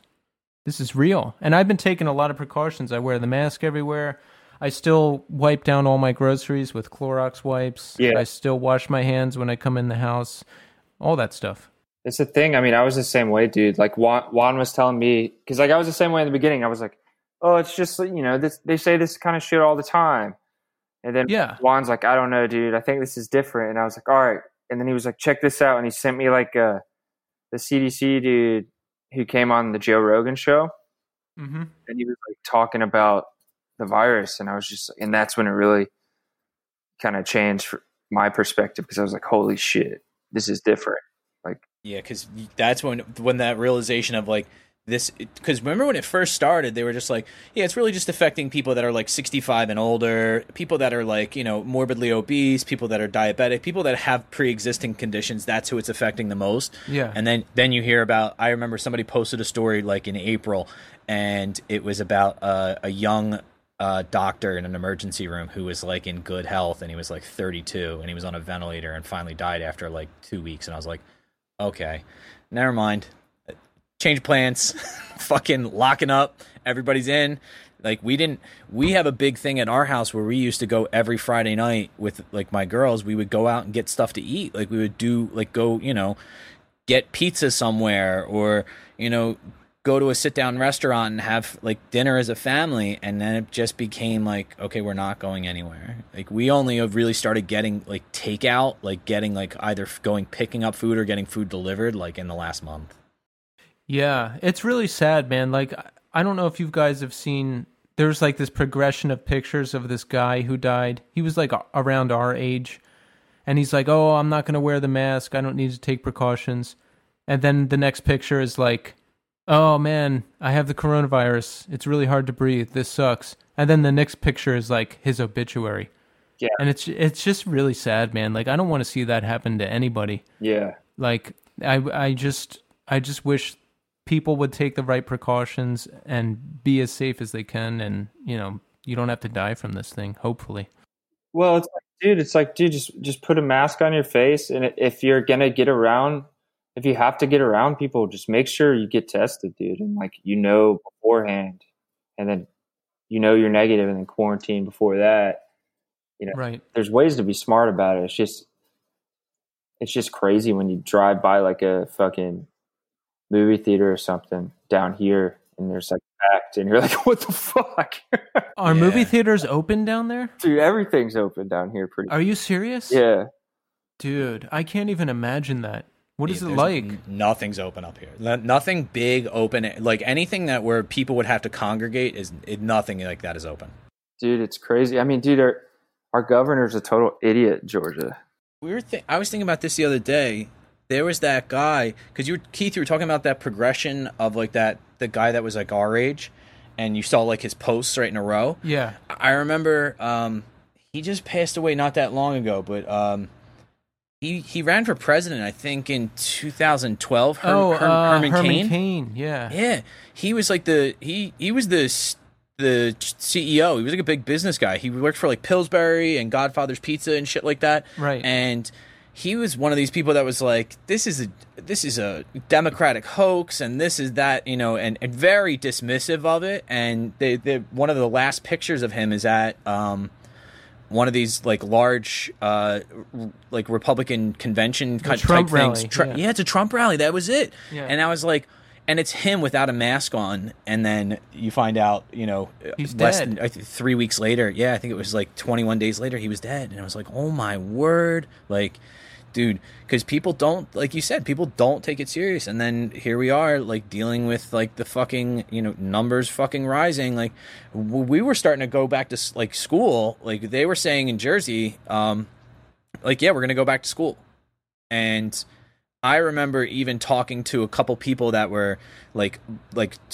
principals at my school, and they were like, don't put your money on that. I was like, really? And they're like, everything's changing day by day. And they're like, I work in Mercer County, which has one of the highest infection rates in southern Jersey. And they were just like, look, local schools around us, especially in Pennsylvania, are already like pushing classes to be online until at least November. So just hold off. And sure enough, into my first week of school, like with like just being online with no kids, like just going to Zoom meetings and stuff, they immediately were like, I think we were on the second day or the third day, halfway through the day, we're like, yep, we just made it. We got the word from the governor. It's okay. We're going to go completely virtual until November 1st.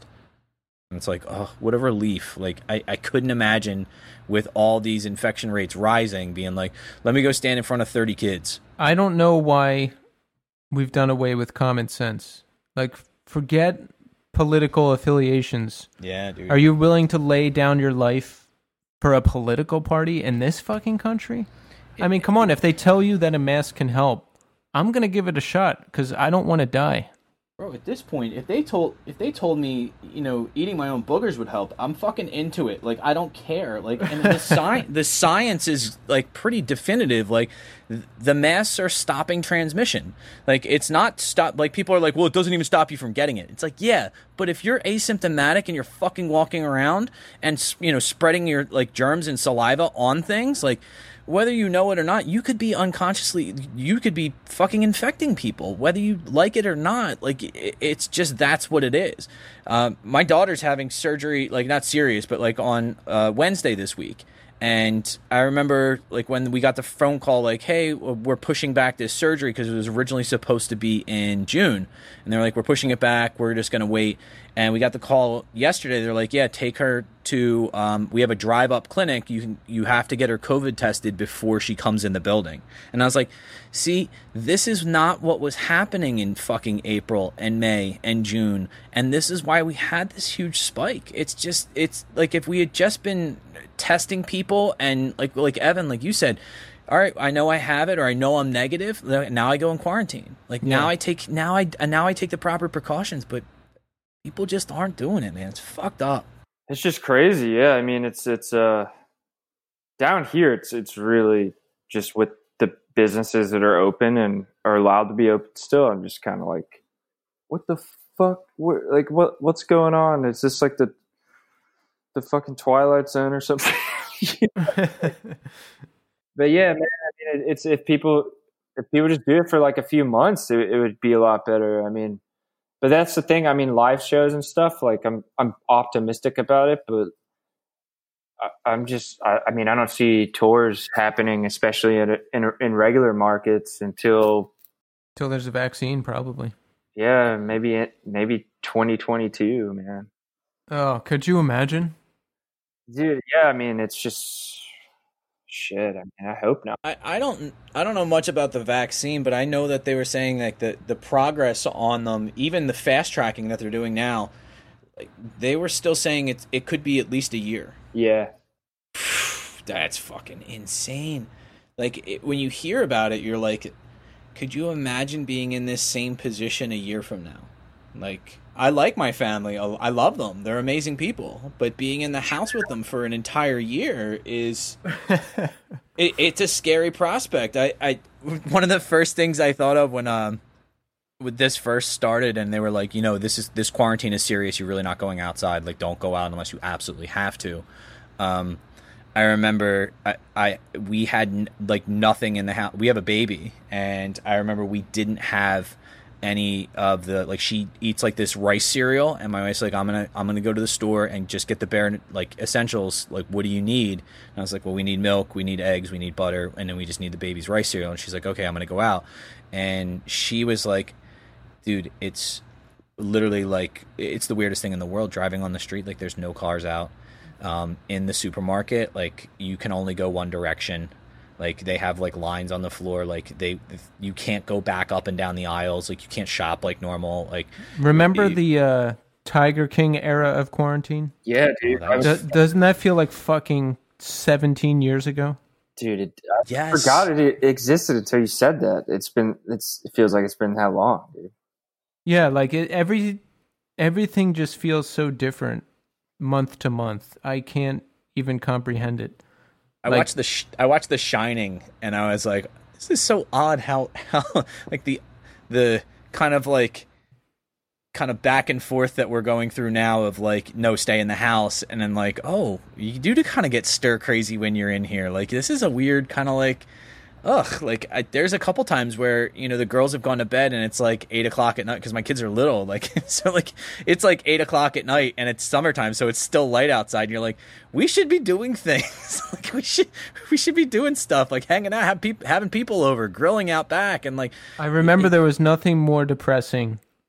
Like, when I was really broke and all fucked up and like, just didn't have anything to do. Sometimes in summer I would go to bed at 8:00. And it's like, it's still light out. Like, that's the most depressing feeling in the world. You still hear birds chirping. It's like The Simpsons when they start living with the Flanders and they fucking go to bed and they're like, it's still light outside though, Mr. Flanders. He just yanks the curtains closed. I've had days during this to where I literally haven't gotten out of bed all day until the next day.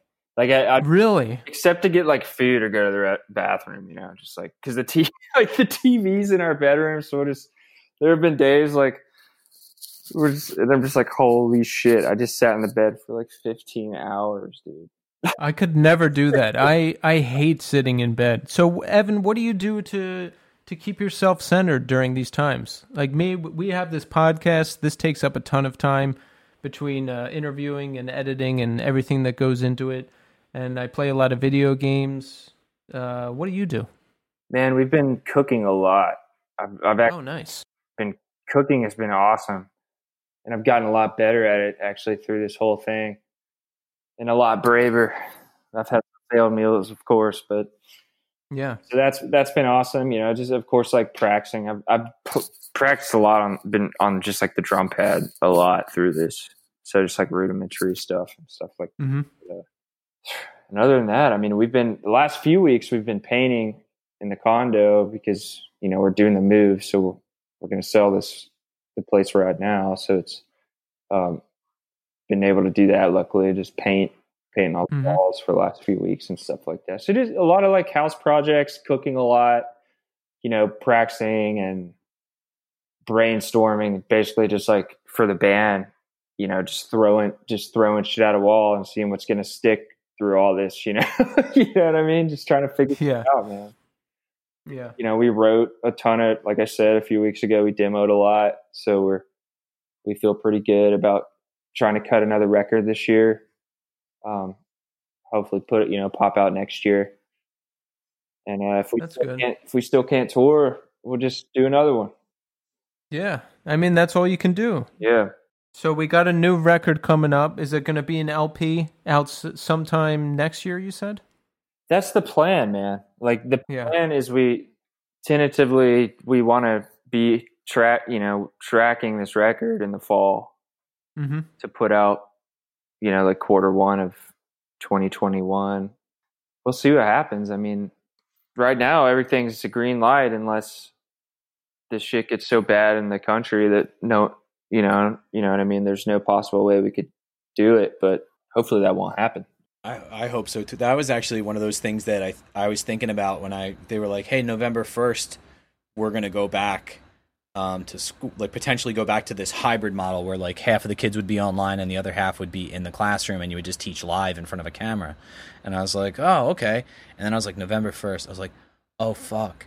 November 3rd's the election. I'm like, oh no, if like something goes wrong with that and there's like riots or like, upheaval or whatever, in my head I'm going like, oh no, like I work in a major city, like I'm in Trenton, so I'm like, dude, this could be a fucking mess. Like we could be getting back to school and like everything go to shit just again. Like fucking crazy. I don't know why they're putting dates on stuff still. Like, oh, we're going to start back.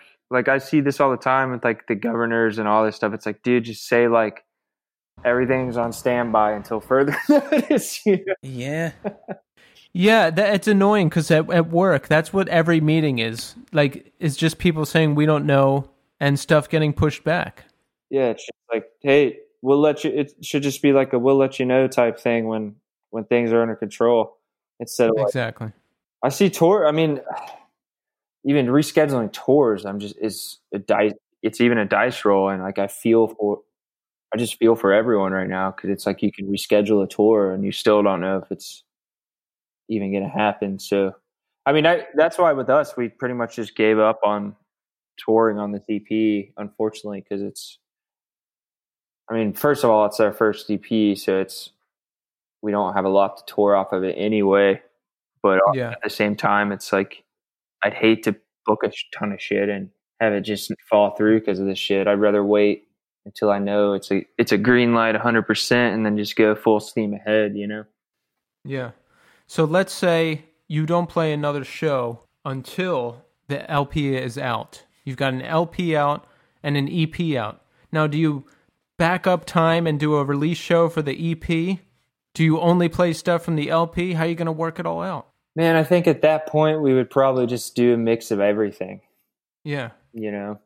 I think that's what you got to do. Yeah, because the EP is 12 minutes, 12 minutes as a whole, so it's a shorty anyway.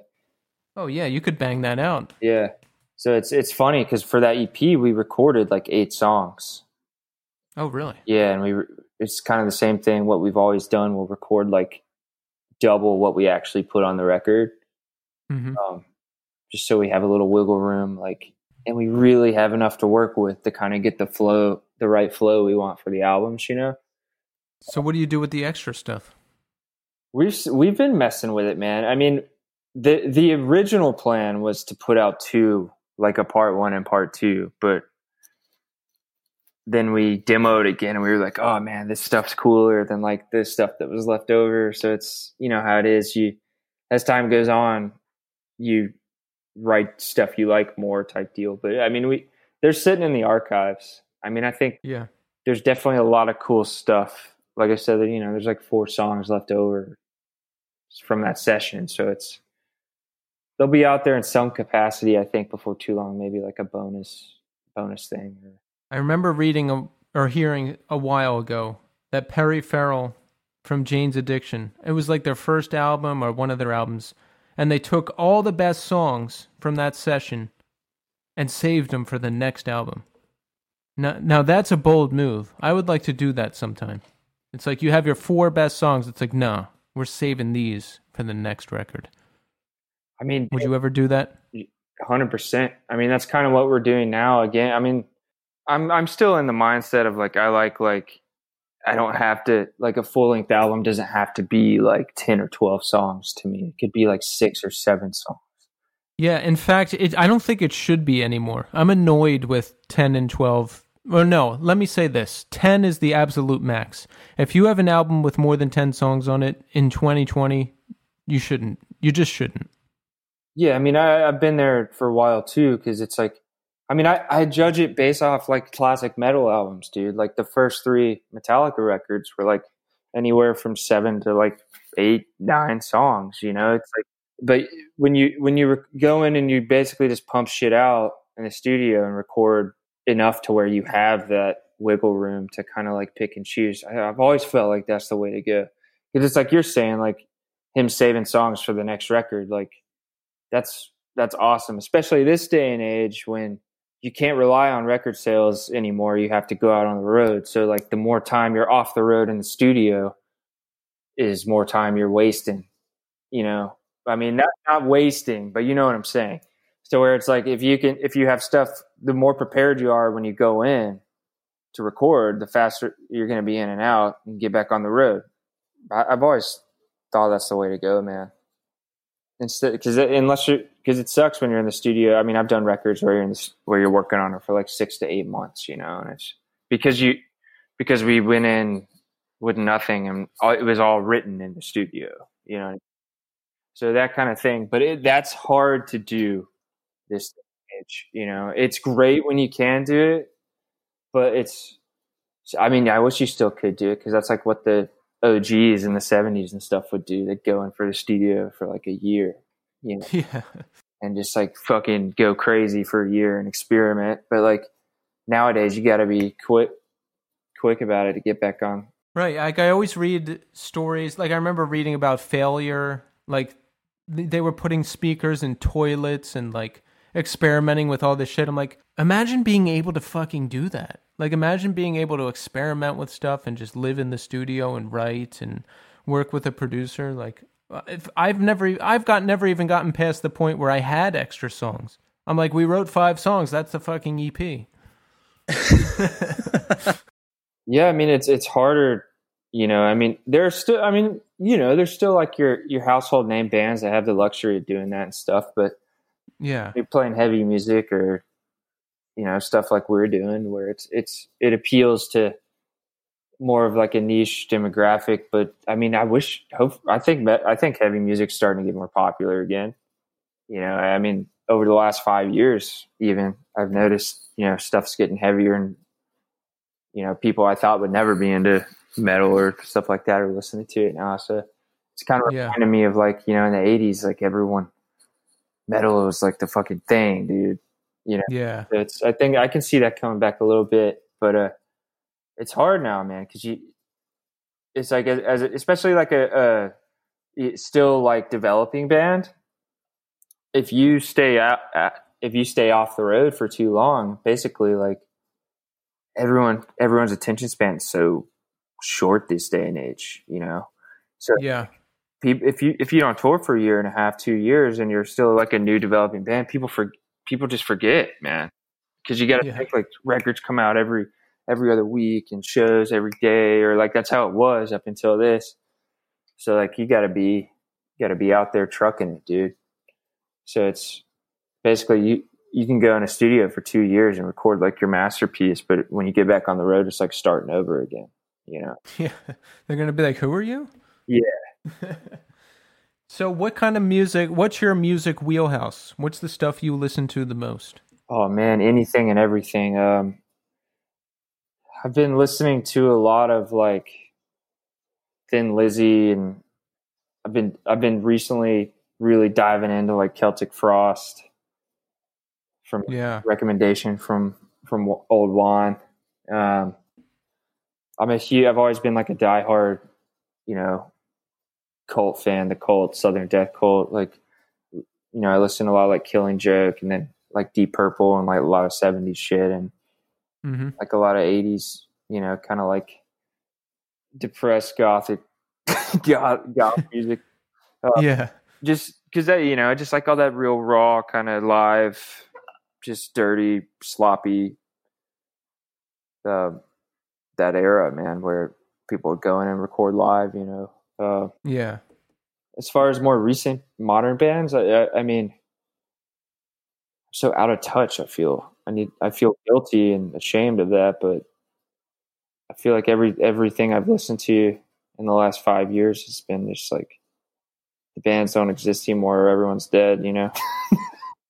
Well, check out our new Spotify playlist. We've got classics, we've got new shit, we've got it all. If you want to listen to a banger from Celtic Frost, there's one that, and I didn't even know Celtic Frost really before this, but Mortician covered one of their songs. It's called Procreation of the Wicked. Yeah. Song's a fucking banger. That's a fucking, that dude, this song is so good. It's so heavy.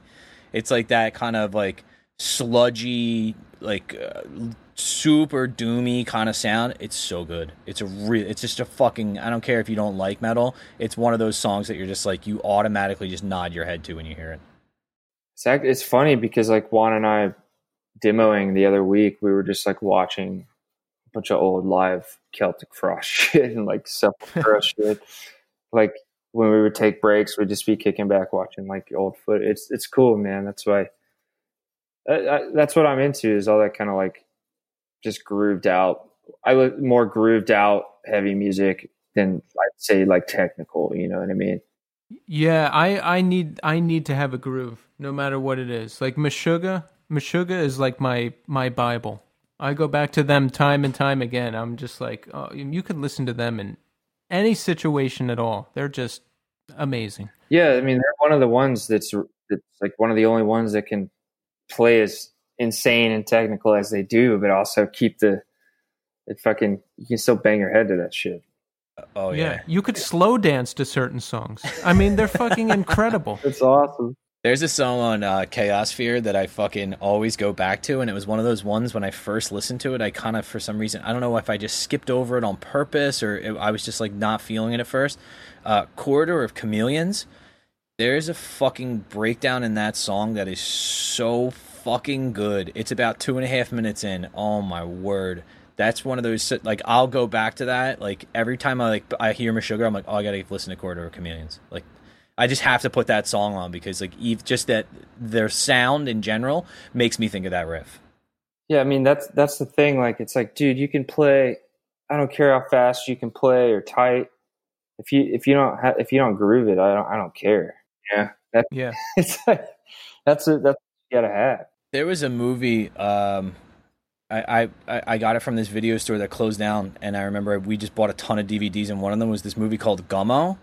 And my friends were like, "Oh, we gotta watch this! Like, I heard it's fucking gross and weird and all this." And I was like, "All right." And it was from the guy. Remember that movie? Kids. Yeah. Harmony Korine. I don't know how you say his name. But I remember we turned it on, and like one of the opening sequences is like them. You know, it's like them talking about this place in Ohio that got hit by a tornado and never really recovered. And then that sleep track, Dragonaut, starts. And it's these two like teenage kids on BMX bikes, and the one kid has like a BB gun slugging around his shoulder, and I was like, okay, I'm into this. Like, immediately, like, jun, and I'm like, yes. I don't care what this movie's about the rest of the time. They're using sleep, and it's fucking about like these crazy like trashy kids in fucking like rural Ohio. I'm into it. Man, that dude's movies are always so. It just leaves you with like a ick feeling. There was a period of time when we were in college that I like a couple friends and I, that's what we like actively sought out movies that would kind of give you that feeling. And I remember there's a movie. Have you ever heard of a movie called Irreversible? Yeah. Evan? Oh, yeah. So we put that movie on. If you've never seen the movie, please be very read something about it before you watch it. But there's a couple parts in it that are just really hard to watch, but there is a scene at the end where this guy gets beaten up with a fire extinguisher. And I remember my friend had the remote in his hand, and he paused it, and he like got up and he was like, I'm done. I was like, what? And he's like, I'm out. I'm fucking out. Like that was too much, because there's a part when he hits him with the fire extinguisher and it looks like the guy's jaw actually disconnects and his face just becomes like this hanging, like loose meat. It is insanely. I mean, there's parts of that movie that are just. There's a really long like sexual assault that you're like, oh my god, I can't watch this. And we fast forwarded through it because it's like 8 minutes long. We're like, all right, there's supposed to be something else really brutal in here, and then we got to it, and we all kind of had that moment of like, we went too far. Yeah, I just don't need to watch stuff like that anymore. Like there's that whole genre of like, oh, this is really fucked up. We're gonna. I just don't wanna. I don't wanna. You know, I was like that too, man. I watched others, and then I was just like, oh fuck, why'd I watch that?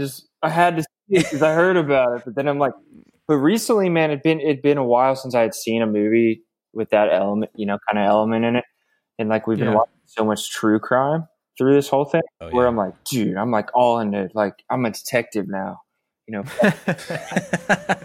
were like, oh, there's like apparently like a good new serial killer movie by like Lars von Trier, who's like, oh, it's gonna be fucked up. That the house. Oh, he's wild, man. Yeah, the house Jack built or whatever with Matt Dillon. He plays a serial killer.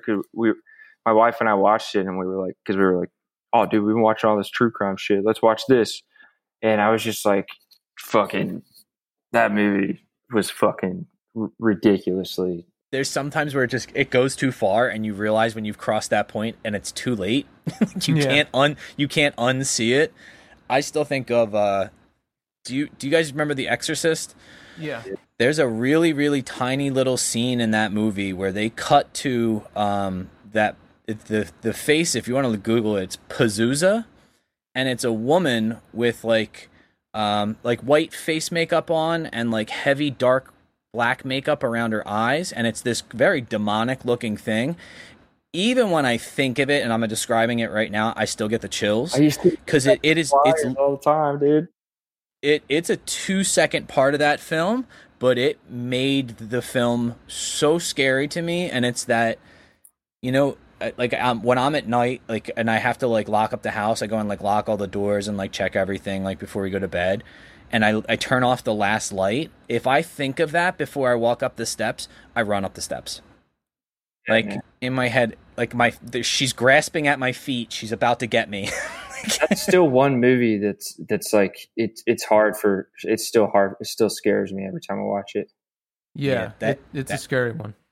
Because there's a couple parts in that movie. There's the other part that really gets me is when the young priest Dimitri is talking to Regan, and the demon starts imitating his mother and starts talking to him like he's his mom, and she's like, Dimmy, why'd you leave me alone, Dimmy? And I'm like, oh my God, like I can't, I gotta pause it, I gotta get up and walk away for a sec. Like I can't watch this part anymore. Like it's just too much, because like it's just it gets into a part of your psyche that it jolts you, and I mean, I used to actively seek out those uncomfortable, like, okay, I'm going to try and test myself to see how far I can go with this.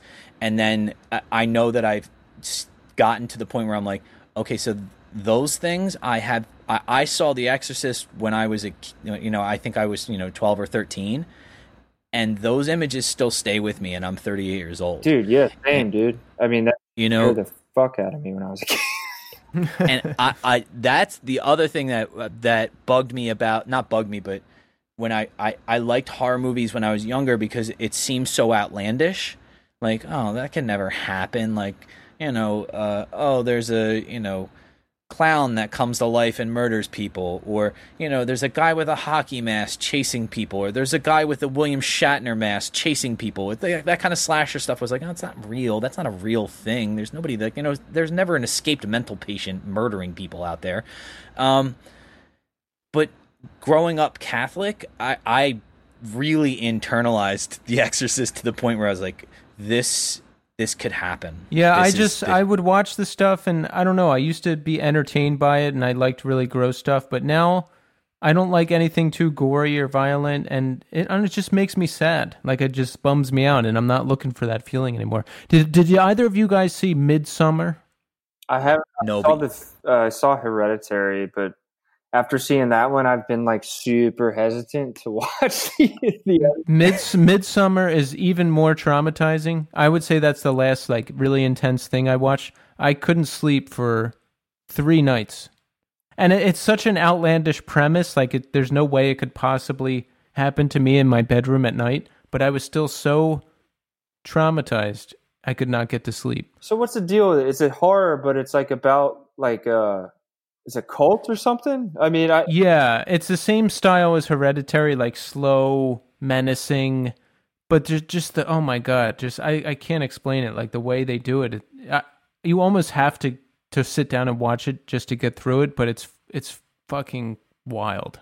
Damn, yeah, because Hereditary, man, that was one that I like scared me like I was a kid again, you know, like yes, and I was like, oh, I wish I didn't watch that. Why did I watch that shit? It's like like running up the stairs full speed, you know, when the lights cut out, like trying to someone's gonna grab my ankle, you know, it just freaks you out, dude. Like the scene, she's like just looks in the corner or whatever, and she sees like the ghost of the mom just standing there. It's just like it. Yeah, I would argue that I don't know if I'm just getting soft in my old age, probably, but Midsummer is probably the scariest modern thing I've ever seen. Like it's you almost have to watch it. It's like I think it's a modern classic for the ages. I'm gonna check it out then, because I've heard everyone I know has seen it, and they're like, you can watch it, and I'm like, I don't know if I'm ready, dude. Yeah, just get ready to like not sleep so well for a couple nights. It's like human horror. It's not. There's not like creatures or shit. You know, it's right or something, or is it like? Yeah. It's human horror. Damn, that's the scariest shit, man. There was a couple. I don't remember where I found it, but I found a list of like the scariest horror movies that that were like fairly unknown, or at least not the most popular things. They weren't like mainstream cinema, and I was like, oh, cool. I'm gonna go find them all. And I remember right in a row, I found one's called A Serbian Film. Yeah. Oh God. Yeah, don't watch that. No. I won't watch any of these. The other one was, oh my God, it was part of a trilogy. And I can't remember the name of it, but it was like super low budget. It was out of, there were people from Pittsburgh. Mordom. Yes. Yeah. Thank you. I won't watch that either. And then, there was another one called 120 Days in Sodom. It was a film from I believe the mid 1970s. And so it's like after Mussolini falls, like these four girls, go to this like kind of like it looks like a boarding school kind of thing. And it is just, it's one of these movies. It's like kind of like the precursor to like the idea of like Hostel. It's just torture. Like you're just, I'm not into it's like, that. I'm not watching this. I watched that one, and I remember I was so disappointed at the end because I was like, oh, this, everybody kept saying it was this Japanese film. Audition. Yes. And I remember it's all subtitled. It's difficult to watch, but there's a part in that movie where, you know, like you kind of have this realization. It's about a girl that goes in this audition, and there's a section where she's on the phone and it cuts down to the bottom of the phone and you realize she's talking on a phone that's not plugged in. And then there's this burlap sack that's right behind her, like right near her feet. And the sack starts to twitch and you're like, oh no, oh no, there's a person in there. It's like, oh, it's horrific. It's so hard to watch. Damn. This took a weird turn. I'm sorry. See, like I was the same way. Like I grew up, I was like a horror buff. I was like all into the fucking foreign horror, all this shit. And then like one day, it just started really freaking me out. And I don't know what happened, but I think it's like when I started to relate it to like oh, some of this shit could actually happen, and then it's just like, oh fuck, this is oh shit. You know, I think it's when I started watching true crime or like listening to true crime podcasts and stuff like that with my wife. It's like you hear their like real stories and you're like, holy fuck, this shit like is like really scary to me now. Yeah, it happens. I mean, look at Jeffrey Dahmer. Look at all these serial killers. Like it happens. Even, you know, if it's really raunchy true crime, I won't watch that because I don't know, man. I just can't handle it anymore. Yeah, I Keith, I'm really like when you immediately spit out, oh yeah, Mortem. I'm like, I had that vivid memory of like seeing the cover, like I was like searching for it. Did you actually watch that? I watched bits and pieces of it. Oh my God. The problem is that I remember this was like the days of like when you could go on to like Pirate Bay and stuff like that. Not like I would steal movies, but wink, wink. Yeah, there were.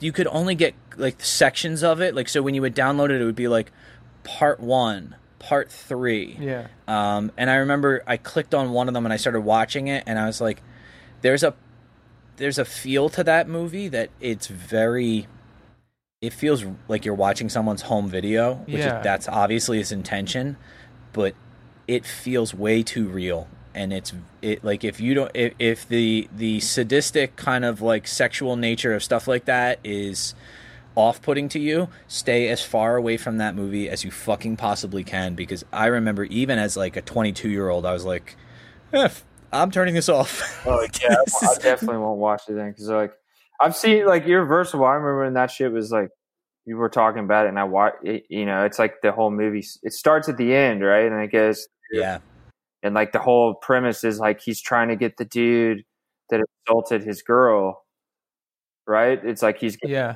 That's the entire thing. Is the chase to go get him. Yeah, and that's where he finds him at that sex club. And he just fucking caves his face in. Yeah, that movie was fucking brutal, dude. My buddy had a band called Irreversible. But I don't know if they based it off the movie or took the name for the movie, but like the logo looked the same, so I don't know. Oh. I don't know. That's a bunch of homeboys that did some killer records. Let's talk about what we have coming up. We're gonna look forward to the next release from Moon Destroys, right? Definitely, man. And we're going to check out Maiden Voyage on the streaming service of our choice, or YouTube if we're Tommy, right? Hey, YouTube just sounds the best, man. Yeah.